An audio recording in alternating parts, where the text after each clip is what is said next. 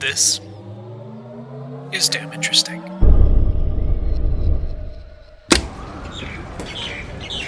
On a January day in 1964, something remarkable happened.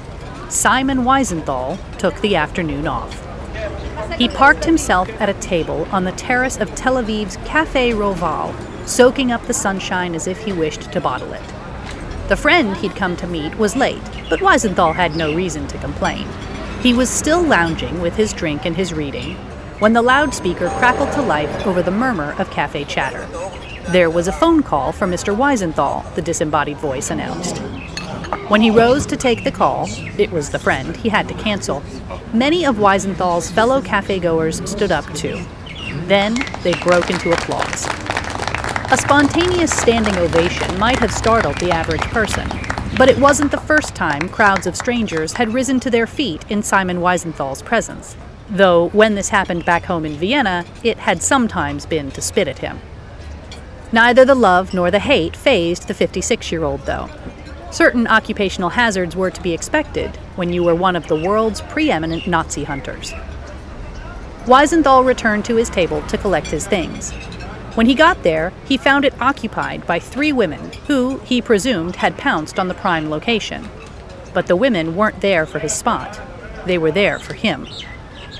"We must apologize for simply sitting down at your table," the first woman told him in Polish. "But when we heard your name on the loudspeaker, we wanted to talk to you. All 3 of us were at Majdanek, so we thought we should ask you. You must know what happened to Kobyla?" So much for his day off.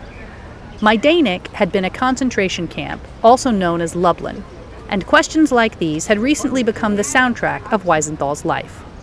After years of working under the radar, he'd recently gained international fame for his role, minimal though it was, in the capture of Adolf Eichmann, one of the Holocaust's central architects. Wiesenthal's subsequent book, I Chased Eichmann, A True Story, hadn't hurt his celebrity status either. Since the book's publication, Nazi victims had approached him in droves, begging him to help uncover their former tormentors from the war that had ended almost 20 years prior.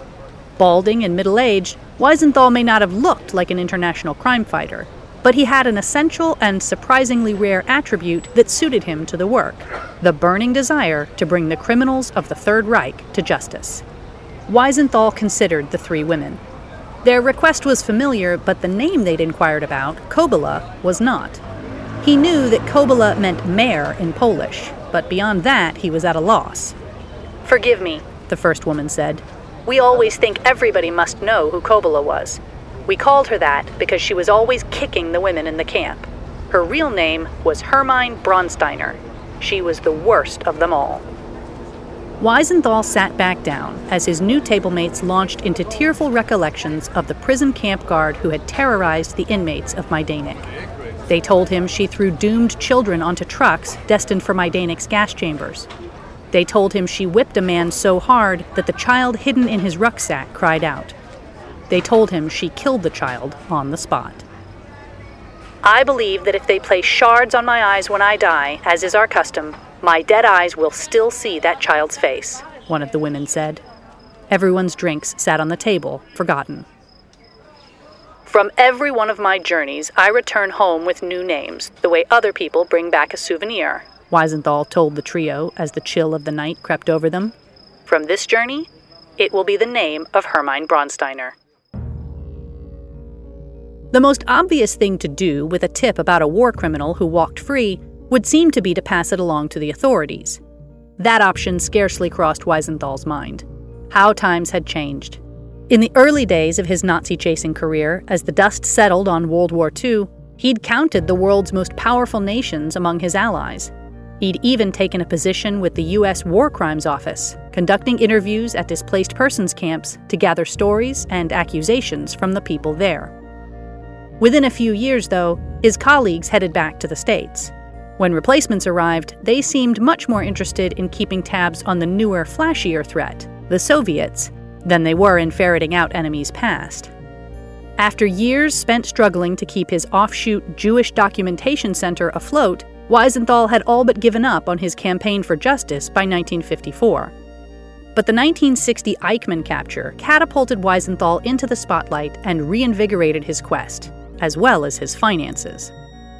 Most major players in world affairs continued to show no more than a minimal interest in Wiesenthal's work, but the attention generated by Eichmann's unmasking, and by his subsequent trial, proved to be a crash course in the power of an unofficial source of leverage: public opinion. Just the previous year, in 1963, Wiesenthal had exposed Karl Silberbauer, the police officer who had arrested Anne Frank and who still held a job in law enforcement. Though Silberbauer hadn't been a high-ranking official during the war, his arrest made international news, earning time on American network news despite having to share primetime with the Kennedy assassination. Wiesenthal took the lesson to heart. Wiesenthal knew people would be repulsed by Bronsteiner's wartime deeds. If he could fix the eyes of the world on the dramatic and disturbing story of the sadistic camp guard, he believed, he could pressure those in power to take action. He needed to expose Hermine Bronsteiner, but first, he'd have to find her. Back in his office in the deep freeze of the Viennese winter, Wiesenthal got to work researching his target. He learned that she was a fellow Austrian, and that she, like him, had spent time inside concentration camps during the war, just as the women at the cafe had claimed. Unlike him, crucially, her presence there had been voluntary. When Hermine Bronsteiner was transferred from Ravensbrück to Majdanek in 1942 to guard its new women's section, the camp was only a year old. It had been the brainchild of SS Chief Heinrich Himmler, who had ordered its construction during a 1941 visit to Lublin. The camp was operational within months, but Himmler's vision for the site extended far beyond the war. One day, he believed, Majdanek would serve as a clearinghouse where forced laborers could be conscripted to build militarized and industrialized agricultural complexes throughout eastern Poland and the occupied Soviet Union. The result would be a collection of hubs around which ethnic Germans could settle as they spread out across their war-earned Lebensraum, or living space. Soviet prisoners of war were the unlucky winners of the initial Majdanek contracting job. 2,000 POWs began construction in the fall of 1941. By February, overwork and exposure to the elements had left nearly every one of them dead. Officials swiftly conscripted Jews from an existing camp in central Lublin to pick up the slack. The product of their labor was an impeccably designed hell with a mouthful of an official name: Prisoner of War Camp of the Waffen-SS in Lublin. Wiesenthal, who had spent the second half of the war shuttling between camps, recognized the aesthetic. A former architecture student, he had even taken it upon himself to sketch his prisons on scraps of paper during his internment. The drawings, he figured, would leave behind a visual account of his experience in the likely event that he wouldn't survive long enough to provide a verbal one. Now, as he read up on Majdanek, he likely had little trouble picturing its low wooden barracks set along pin-straight paths, nor the 2 layers of barbed wire fencing that separated them from the suburban town of Maidan Tatarsky, from which the camp had taken the nickname Majdanek, or Little Maidan. The Majdanek Guards area had featured a barbershop and casino, while the prisoners' area held sleeping quarters and cremation pyres. Near Field 5, the women and children's section where Hermine Bronsteiner would likely have spent most of her time, stood 3 gas chambers. By the end of its less than 3-year run, Majdanek proved fatal for approximately 80,000 of the 150,000 people who passed through its walls. Prisoners died from overwork and malnutrition. They died from disease and harsh Polish winters. They died in clouds of poison gas. When the wind blew toward town, the stench of death drifted in with it. The property's deadliest day came on the 3rd of November 1943, when SS and military men marched some 18,000 people to an area just outside Majdanek's walls. To drown out the noise, camp administration blared music over the loudspeakers that stood tall throughout the grounds. Thousands of bullets later, all lay dead. In January 1943, Bronsteiner got good news. She'd been promoted to assistant wardress. Perhaps her supervisors had been impressed with her cruelty, which had sharpened since her arrival. She had dabbled in her fair share of prisoner abuse in her previous position working as an overseer at Ravensbrück. but at Majdanek, she began to master the profession. Her assaults took many forms, from lashings with a whip to attacks by the Deutscher Schäferhund, German shepherd, that often loped along at her side. More than anything, though, she became known for her penchant for using her steel-toed boots as a weapon, kicking and trampling Majdanek prisoners who dared to step out of line or simply encountered her at the wrong moment. Her victims didn't always survive. Braunsteiner went out of her way, prisoners later claimed, to exert her power and punish those under it. She even inserted herself into the selection process, one witness recalled, during which prisoners were sorted into those who would work and those who would be gassed. While physicians separated the doomed from the spared, Braunsteiner took it upon herself to send additional women to the former group, whom she felt, for whatever reason, the physicians had overlooked.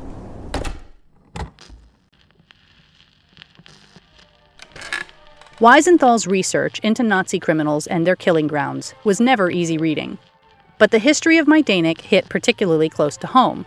With the help of the Polish underground, Weisenthal's wife Sila had spent much of the war passing as Aryan in Nazi-occupied Europe.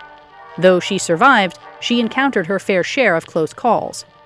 One such near miss had come when she lived in Lublin, on the day officials had rounded up unregistered residents and sent them to nearby Majdanek. Had Sila Weisenthal not been at the back of the line when the registration office closed for the day, and had she not managed to escape later that night, she may well have come face-to-face with Hermine Braunsteiner. Braunsteiner had managed to gain her reputation in record time, it seemed, as she was nowhere to be found when Soviet troops took Lublin in the summer of 1944. 80 of her former Majdanek co-workers were swiftly convicted in the aftermath. But Braunsteiner hadn't managed to slip through the cracks entirely. After several more stacks of court records, Braunsteiner's name finally surfaced on a document from 1948. According to the filings, the ex-guard was eventually arrested in her native Austria. She'd been convicted, too, though the punishment had hardly been stiff. The sentence handed down by an Austrian court was a prison term of just 3 years. What's more, she'd only been tried for her abuse of prisoners at Ravensbrück, where she'd spent the early years of the war. No one had testified about Majdanek. Weisenthal finally had some crumbs to follow, but they were stale at best. Even if she'd served her full term, he calculated, Braunsteiner would have been out of prison for more than a decade. Where might a convicted Nazi have gone next? He had one guess: home. Conveniently, for a sleuth on a budget, the house Braunsteiner grew up in shared its city with Weisenthal's Vienna headquarters. Records at the Vienna registration office showed that she hadn't lived there since 1946, 2 full years before her arrest. But Weisenthal had a hunch that a stroll around her old neighborhood would be worth the trip.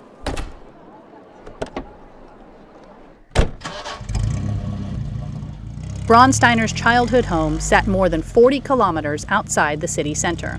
When Weisenthal arrived, he found himself on a steep residential street near the vineyards that jutted out from the edge of the leafy Vienna woods. Braunsteiner herself might be long gone from this place, but with luck, he figured, some of those who remained would remember her. He began to knock on doors. Eventually, at 44 Kallenbergerstrasse, he found someone who didn't seem taken aback by the strange man on her doorstep inquiring about a long-gone neighbor. Quite the contrary. "Of course I knew the girl," the elderly woman told Weisenthal, ushering him inside. "What would you like to know about her?" "I'm interested in Fräulein Braunsteiner because she was on trial," he told her, not one to beat around the bush. His bluntness didn't seem to deter his hostess. "Ah, yes, the poor thing," she said. "I heard about it, of course, and also that she was convicted. There were all kinds of stuff in the papers about how she was said to have treated the women in the camp. I can't really believe it of her." It was true that Braunsteiner hadn't seemed destined to be a killer. On the contrary, she'd once dreamed of becoming a nurse. But her family hadn't been well off, the woman told Weisenthal, and she was forced to enter the workforce as a teenager while the world continued to limp through the Great Depression. There was little work to be found in Vienna, so after Hitler's Anschluss brought Austria under German control in 1938, Braunsteiner decided to try her luck in Berlin. There, in the heart of the rapidly expanding Nazi Empire, she found a job at Henkel Aircraft Works, a manufacturer just outside the city that would soon become known for the bombers it churned out for the German Luftwaffe. The work was steady, but the compensation was meager. There were better prospects and pay, the 20-year-old discovered, at a new women's-only concentration camp called Ravensbrück that had opened nearby. To a young person short on cash, the gig must have sounded like a dream job. A 1944 newspaper advertisement for Ravensbrück positions promised good wages and free board, accommodation, and clothing. Braunsteiner secured a position as an overseer, and at that work, she excelled. As she embraced her new career in the prison camp system, Braunsteiner was rarely seen back in her old Vienna stomping grounds. During the war, her elderly neighbor heard from one of Braunsteiner's relatives that Hermine was working as a prison warder in Germany and that she was well. Later, in 1943, she turned up once in Vienna, but the neighbors at first didn't recognize her because she was wearing a kind of military uniform. The last time the woman had set eyes on Braunsteiner was just after the war. "She came to see me, but she didn't like it in Vienna," the neighbor explained. "There's nothing to eat here," Braunsteiner said. "I'll go to my relations in Carinthia." And that's where she was arrested by the police. Perhaps she's back in Carinthia now that she's served her sentence. She's got a lot of relations there. Before Wiesenthal rose to leave, he asked for the names of Braunsteiner's Carinthian relatives. The neighbor readily complied. Wiesenthal now had everything he'd come for. But in Austria's southern region of Carinthia, just as in Vienna, Braunsteiner was nowhere to be found. It was time to take a more strategic approach. The search should resume in person, but this time Wiesenthal would need a surrogate, someone who believed in the work but wouldn't stand out among the family members of a known Nazi to go in his place. He knew just the man for the job. In the afterglow of the Eichmann trial, Wiesenthal had earned plenty of admirers, some of whom wanted to do more than cheer him on. One such would-be volunteer was a strikingly handsome 24-year-old, whom Wiesenthal had nicknamed Apollo. Now, Wiesenthal summoned the young man back to his office to make good on his word. With his agent conscripted, Wiesenthal laid out his simple yet risky plan. Apollo would travel to Carinthia, to the village where Braunsteiner's relatives were said to live. Once there, he would make contact under the pretext of a shared relative and find out all he could. No one was to know his true identity, nor the real reason he was there. Apollo set off and rented a room in the village. When he found the home belonging to members of Braunsteiner's extended family, he gathered his courage and knocked on the front door, armed only with a tall tale about common relations in Salzburg. The elderly woman who answered was much less inviting than the one Wiesenthal had met in Vienna. He must be mistaken, she told him. She had no relatives in Salzburg. She moved to close the door. "Maybe your husband knows something about it," the amateur spy improvised. Reluctantly, she invited him in. Inside was a young man who seemed more inclined to welcome a stranger. After chatting for a while, the man invited Apollo to dinner. Over the next few days, Apollo cemented his place as a frequent house guest, making conversation and joining the family for meals. He was careful to move slowly, lest he show his hand. It wasn't until his fourth visit that he decided to test the waters and lead the conversation toward Hermine Braunsteiner. He told the assembled group about a fictitious uncle who, Apollo lamented, had been wrongly convicted for his involvement in the war.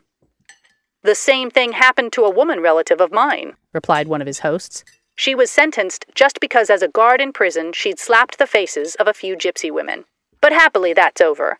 5 years ago she married an American and is now living in Halifax in Canada." No wonder she'd been so hard to find. Later, Apollo took a walk with the young acquaintance with whom he'd shared his first meal and decided to press his luck.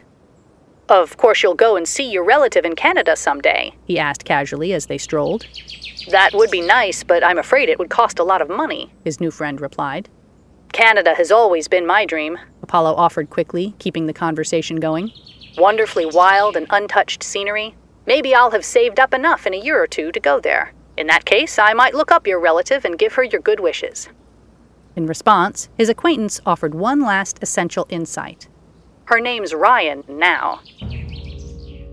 With Apollo's vital information in hand, Wiesenthal reached out to an acquaintance in Toronto and recruited him to do some digging on Braunsteiner's Canadian whereabouts. In just 3 weeks, the friend sent an update. There was good and bad news, he wrote. He'd found her, but she no longer lives in Halifax. She has moved to the United States and lives in Maspeth, Queens, New York. This development put a bit of a wrinkle in Weisenthal's plan. In America, Weisenthal knew that Nazi war criminals slept easy. Not one former Nazi living as a U.S. resident had been extradited by the government in the nearly 20 years since the war's end. But every new American also had to affirm that they had never, in the United States or in any other place, been arrested, charged, convicted, fined, or imprisoned for breaking or violating any law. If Braunsteiner had indeed obtained U.S. citizenship, she had lied on her application to get it by conveniently forgetting to mention her 3-year stint in an Austrian jail 2 decades before. But how to get to her? Weisenthal could attempt to contact the American authorities, of course, but their apparent disinterest in the Nazis living among them made that option distinctly unappealing. Instead, he decided he would turn to his previously tried-and-true ally, publicity. Weisenthal knew his fair share of journalists who could help turn his search into a story. After some consideration, he chose Clyde Farnsworth, a Vienna correspondent for the New York Times who'd recently profiled Weisenthal for the New York Times Magazine. There was a Nazi living in his paper's backyard, Weisenthal told the reporter. Surely his stateside colleagues would want to take a closer look. Weisenthal wrote up a detailed account of what he knew and asked Farnsworth to pass it along to the right person in the New York newsroom. Farnsworth obliged.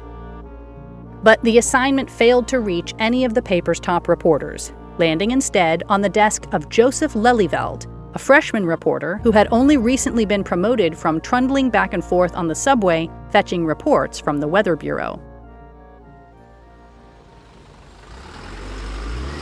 It was a Friday morning in June 1964 when Lelyveld set out for the working-class neighborhood of Maspeth, and he had a feeling it was going to be a long day.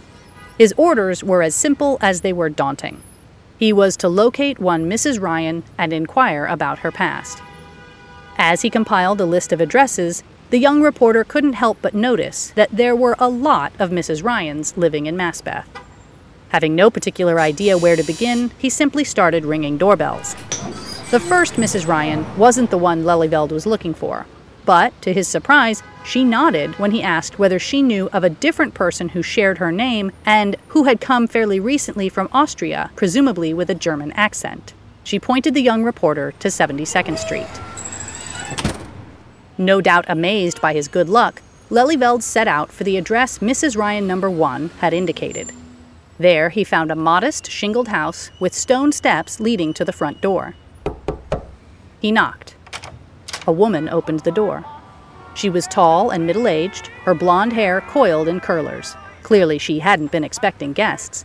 With a paintbrush clutched in her hand, she looked like any other homemaker taking advantage of a summer day to tackle an overdue DIY project. "Mrs. Ryan," Lelyveld said, "I need to ask you about your time in Poland and the Majdanek camp during the war." The surprised housewife stared back at him. Could this harmless-looking woman in pink and white striped shorts really be the sadistic Nazi Weisenthal's tip described? Then she broke. "Oh my God, I knew this would happen," said the woman, her eyes watering. "You've come."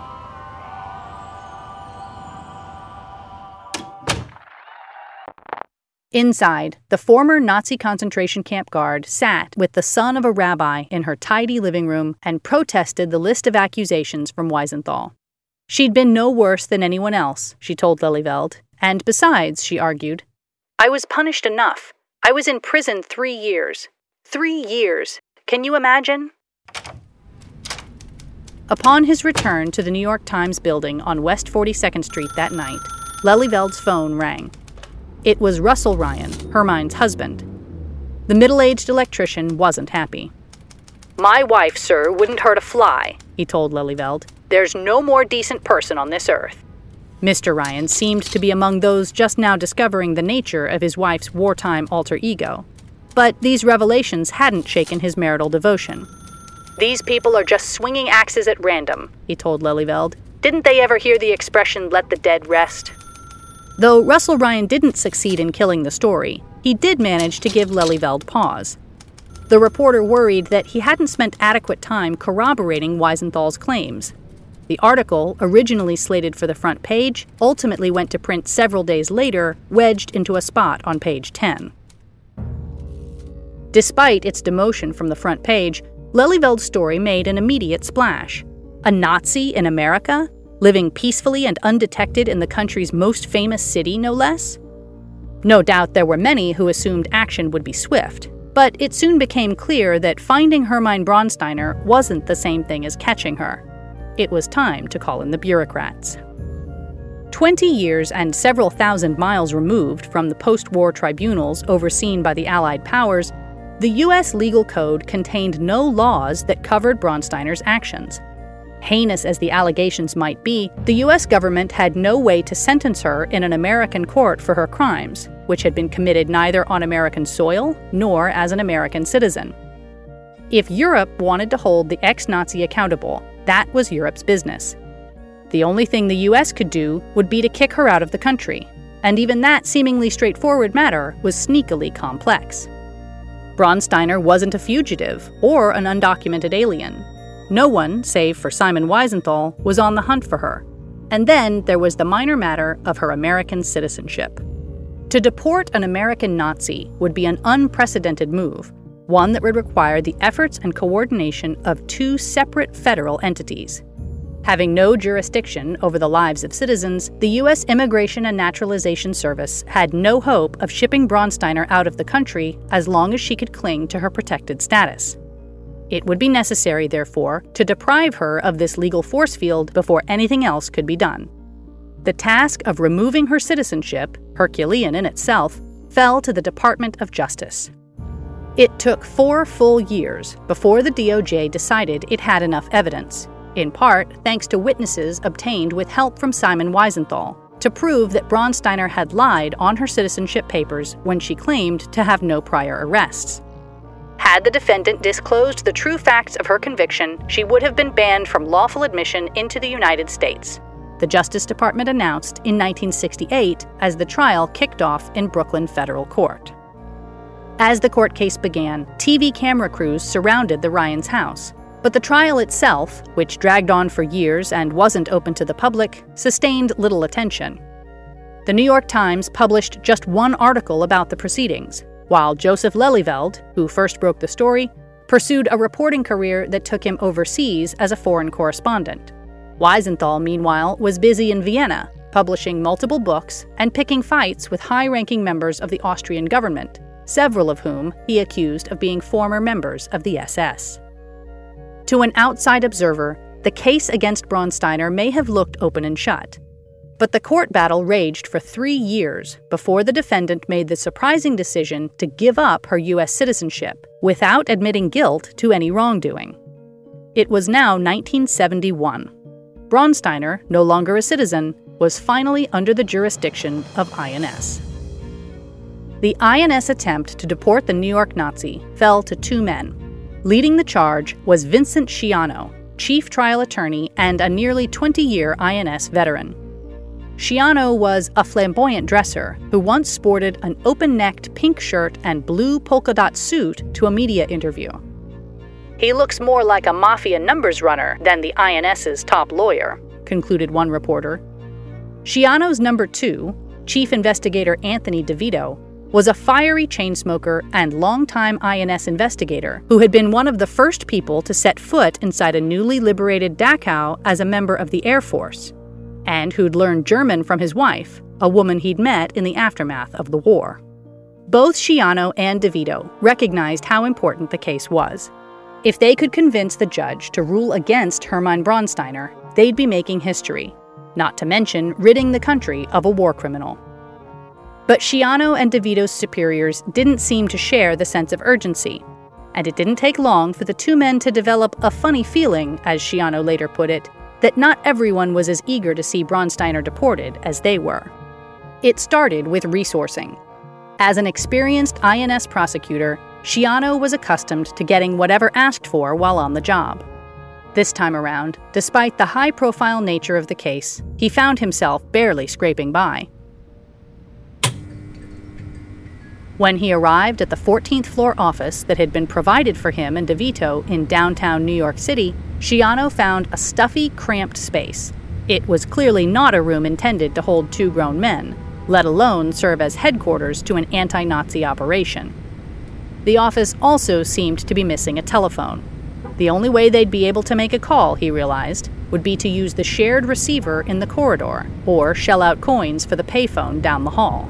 Undeterred, Schiano and DeVito got to work, and stayed at work, clocking long hours through the weekends hunched over their steel desks. But between the marathon hours spent interviewing witnesses and keeping careful handwritten notes, the 2 men continued to wonder whether the rest of the INS was behind them, or even on their side. DeVito's suspicions were inflamed when a locked file cabinet was broken into overnight. Later, when witnesses traveling from Europe to testify against Bronsteiner arrived in New York, they discovered that the modest stipends they'd been promised were mysteriously tied up. The money went unpaid for weeks, while DeVito circled the INS office collecting donations to cover room and board. Whatever Schiano feared about what was happening behind the scenes at the INS, he knew that once he went to trial, he'd have access to the same weapon Wiesenthal had learned to wield so deftly: public attention. After months of feverish work, the chief attorney was ready to make his case. The litigation against Bronsteiner wasn't criminal, so she wouldn't be arrested, let alone shackled at the center of the courtroom. But she would be exposed, and Schiano had reason to believe people would take notice. On the 7th of February 1972, the trial to deport Hermine Bronsteiner began, and for the first time since she was initially discovered back in 1964, the 53-year-old Nazi concentration camp administrator turned American housewife became major news. It had been nearly 8 years since Bronsteiner first made headlines, and Americans rediscovering her story were confronted with a slew of shocking allegations.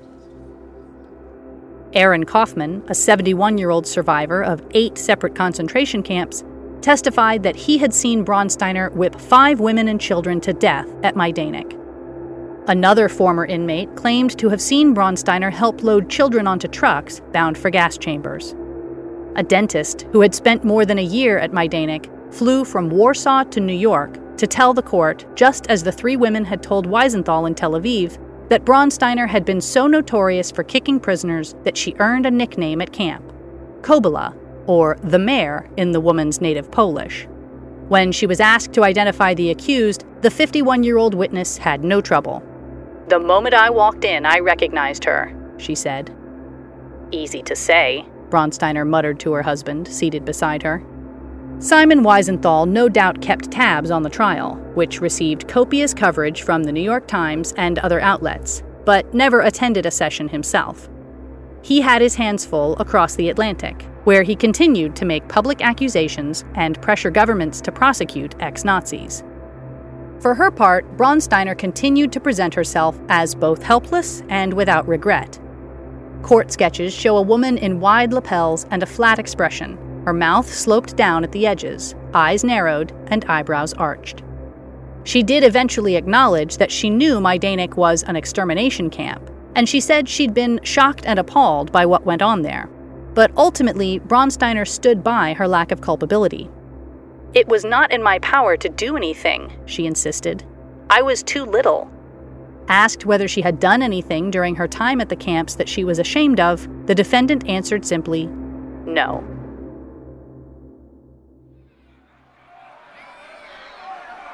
Many who heard about the trial were unsurprisingly outraged. Demonstrators gathered on the streets of Queens to protest the fact that Bronsteiner was still free to live her life as a New Yorker. One particularly passionate activist misread the Ryans' home address and threw a firebomb through the window of a house 6 blocks away. But public reaction to the courtroom revelations was hardly as unanimous as might have been expected. "Some of these people are real nuts," said a Maspeth resident. She wasn't talking about Bronsteiner. For the most part, Bronsteiner's alleged secret past didn't much distress her neighbors. In defending her, they were quick to point out how well she exemplified the character of Maspeth, a safe, middle-class community populated primarily by Poles, Lithuanians, Germans, and Irish. "I find it impossible to believe the accusations against her," one neighbor told a reporter. "Nobody could have changed that much." Another summed up the basis for the neighborhood's shared disbelief more directly. "She's always working around the house. You never saw such a person for keeping the house clean." As time went on, Bronsteiner and her supporters had more and more reason to feel hopeful. The trial, which had at first made headlines, soon stalled. Between the fall of 1972 and spring of 1973, the court held exactly 0 sessions. Perhaps in this war of attrition, she could simply run out the clock.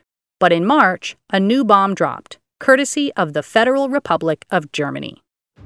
After years of conducting its own investigations, the West German government had concluded that it would very much like to prosecute Bronsteiner itself. So, on the 22nd of March, 1973, the Minister of Justice dispatched a 300-page application for extradition.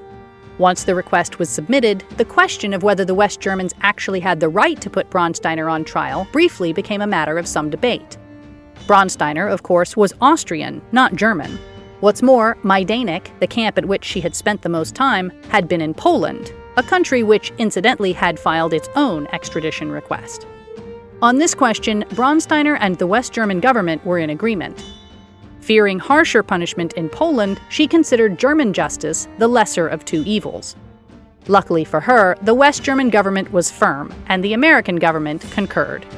She had been a supervisor at a German concentration camp, after all, and had acted in the exercise of German sovereignty. If she was ordered out of the U.S., Bronsteiner now knew that West Germany would be her destination.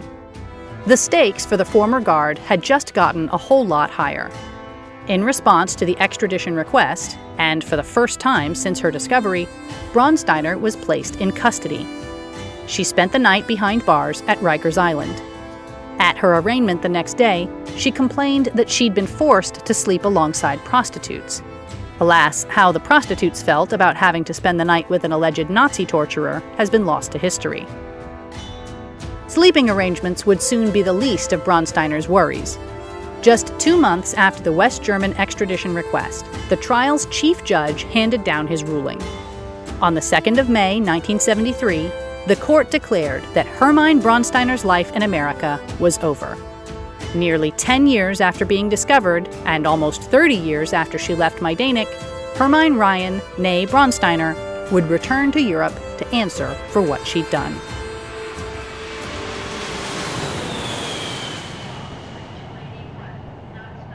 On the 8th of August, 1973, now 53 years old, Hermine Bronsteiner Ryan was led from her cell in the Nassau County Jail to a small holding room at Kennedy International Airport. Holding a Coca-Cola and a box of knitting supplies, she boarded the 6:45 p.m. Lufthansa flight bound for Dusseldorf, West Germany. She wasn't going to face the court immediately. As it happened, Bronsteiner was not the only former Majdanek guard the Germans had tracked down, and the authorities had decided to reunite Bronsteiner with her former co-workers in a single trial. Bronsteiner languished in a Cologne jail for 2 years before charges were filed. When she finally hurried into the Dusseldorf courthouse in 1975 for her mandatory workplace reunion, face hidden behind a newspaper and short hair covered with a white knit cap, she joined 5 other women and 9 men, all removed at least 30 years from their war days. They looked like any row of elderly, modestly dressed passengers on a streetcar, observed a columnist for the New York Times reporting on the trial. Of the 15 people on trial, Bronsteiner was the only one who had not made bail and remained behind bars. If Wiesenthal had initially been relieved to see Bronsteiner face justice, his impression of the matter soon soured. "What's going on in Dusseldorf is a circus," he told one reporter. He had a point. Lawyers for the defense were ruthless, ripping into the witnesses, all Majdanek survivors, many of them elderly, who were called to testify.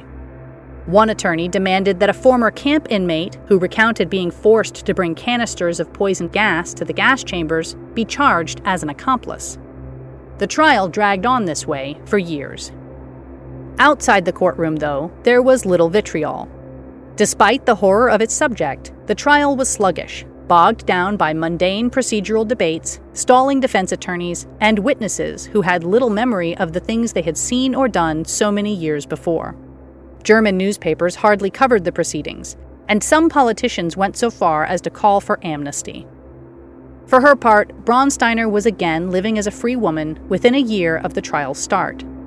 She returned each night, not to a jail cell, but to a small apartment near the courthouse, thanks to the $17,000, or about $51,000 in 2021 dollars, raised for her bail by sympathetic groups, including the New York-based Hermine Bronsteiner Ryan Foundation. By 1981, the trial had spanned 474 sessions, featured 254 witnesses, and lasted 5.5 years, almost twice as long as the Majdanek camp was in operation, making it the longest and most expensive in German history. During that time, 2 of Bronsteiner's defense attorneys had died, as had at least one of her fellow defendants and several witnesses. Simon Wiesenthal's 1975 quip that death is faster than German justice seemed prescient. In their closing statement, Bronsteiner's defense attorneys focused on technicalities rather than their client's actual innocence. Her extradition, they argued, had been illegal. Plus, she was an Austrian, not a West German, so how could she be held accountable to a foreign government? Furthermore, they contested, she'd already served time for her alleged misdeeds back in Austria in the aftermath of the war. With that, the trial came, at long last, to an end. On the 30th of June, 1981, the ex-guard known for her whip and her steel-toed boots filed into the courtroom for the final time.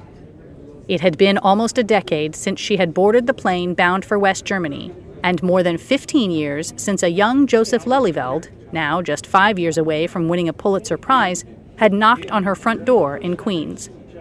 It had been nearly 20 years since Simon Wiesenthal had tried to take the afternoon off at a cafe in Tel Aviv.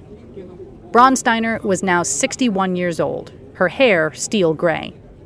Her husband Russell, who had followed her to West Germany in 1977, sat in the visitors' gallery. With him were a smattering of other onlookers, some friendly, some hostile. It was hardly a large or rambunctious crowd. As the assembled spectators peered down into the courtroom, they could see only the backs of the defendants, who sat quietly and faced forward as they awaited their fate. An eerie calm hung over the room. When the judge entered the room, one journalist noted, he was the only one who looked uneasy. All eyes fixed on him as he read out the verdict. Hermine Bronsteiner, who had been accused of playing a role in the deaths of more than 1,000 women and children, was guilty of exactly 2 of them, he announced. After so much time, it was all the evidence could prove. She would pay by spending the remainder of her life in prison.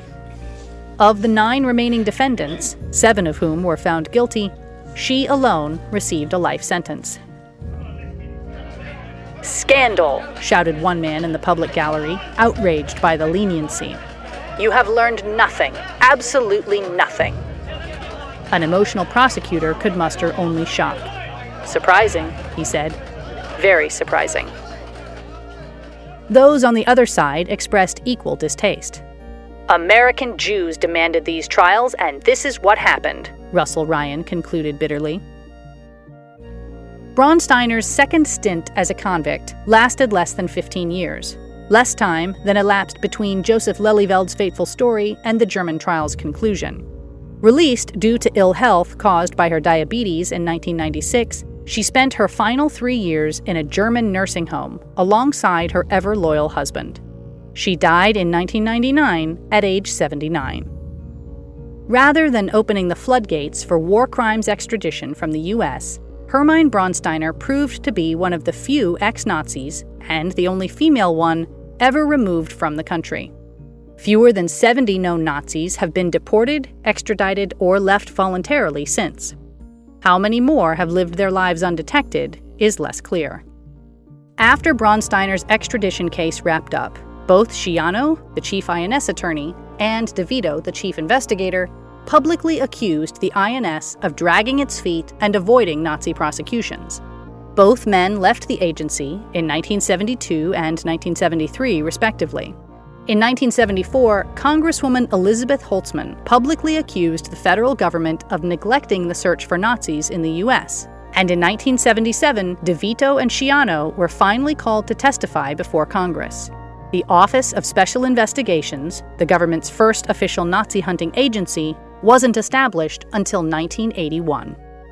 As for the man who brought Hermine Braunsteiner her unwanted fame, Simon Wiesenthal continued to make the headlines, and the enemies that came with them, until his retirement in 2001. He was by then 92 years old. "I have survived them all," he said of the Nazis he'd spent half a century chasing. "If there were any left, they'd be too old and weak to stand trial today. My work is done."